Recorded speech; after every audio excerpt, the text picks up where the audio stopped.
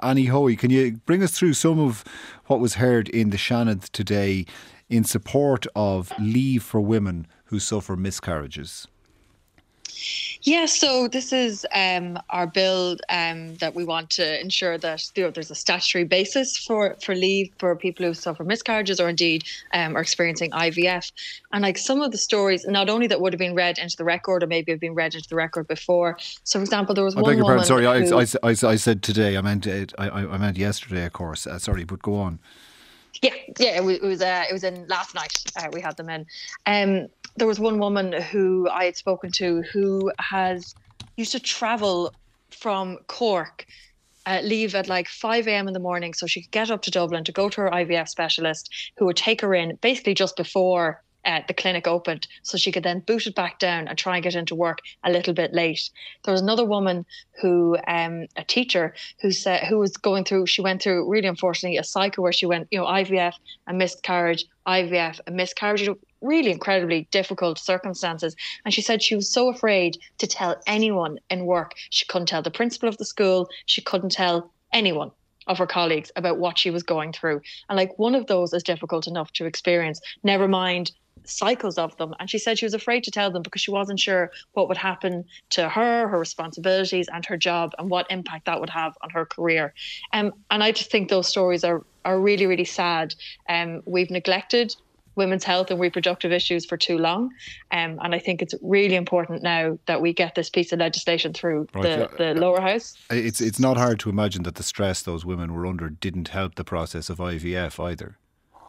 Surely not. I mean, women were effectively sneaking around, using sick days, using, in-house days, also, working around the system so that they could, using midterm being the only time that they would be able to go through IVF treatment. And I'm sure many listeners know cycles don't adjust themselves just to fit around midterm. So that, in and of itself is an exclusionary process.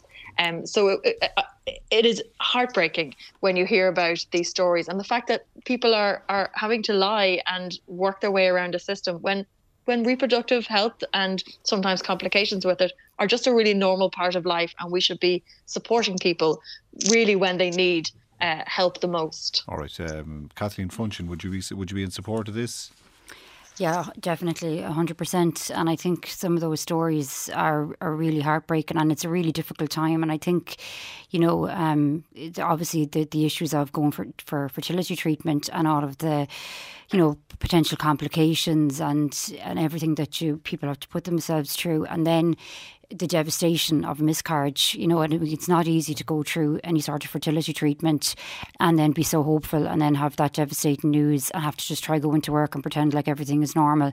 I think it doesn't say a lot about us as a society. We don't acknowledge that, and I would agree with what Annie is saying there in terms of, for years women's health, it wasn't spoken about. It was like taboo, and even in the last kind of year or two there's been a lot more talking about the menopause, and we speak about these issues a lot more, which is really good. But I do think, and the cost of female hygiene and the basic products that are needed. Exactly, there's so many different layers to it. But I do think it's important, and a lot of people, they suffer several miscarriages, and it's really, really difficult. And I think it's important that we give as much support as possible. Malcolm Noonan, we did hear an announcement of leave for victims of domestic violence. Should leave for people in other difficult circumstances be looked at, such as this, do you think, as well? Yeah, absolutely. Would you be in support of it? Yeah, absolutely. And first of all, I agree wholeheartedly with both Annie and Kathleen in relation to this. And Minister Gorman is exactly doing that, is advancing work to examine the needs of bereaved working parents who are coping with pregnancy loss, and he's commissioning a study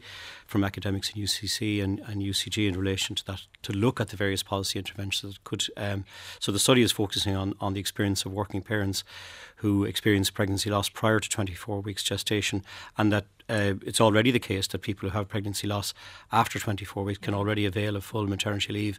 And this government has prioritised women's healthcare and women's reproductive health. When's that report due to be completed and submitted? It's due shortly, I think, and that will help inform government in terms of the next policy steps in relation to that. All right, another issue we can return to on a future programme. We're going to take a quick break now. We'll be back looking at the issue of immigration after this.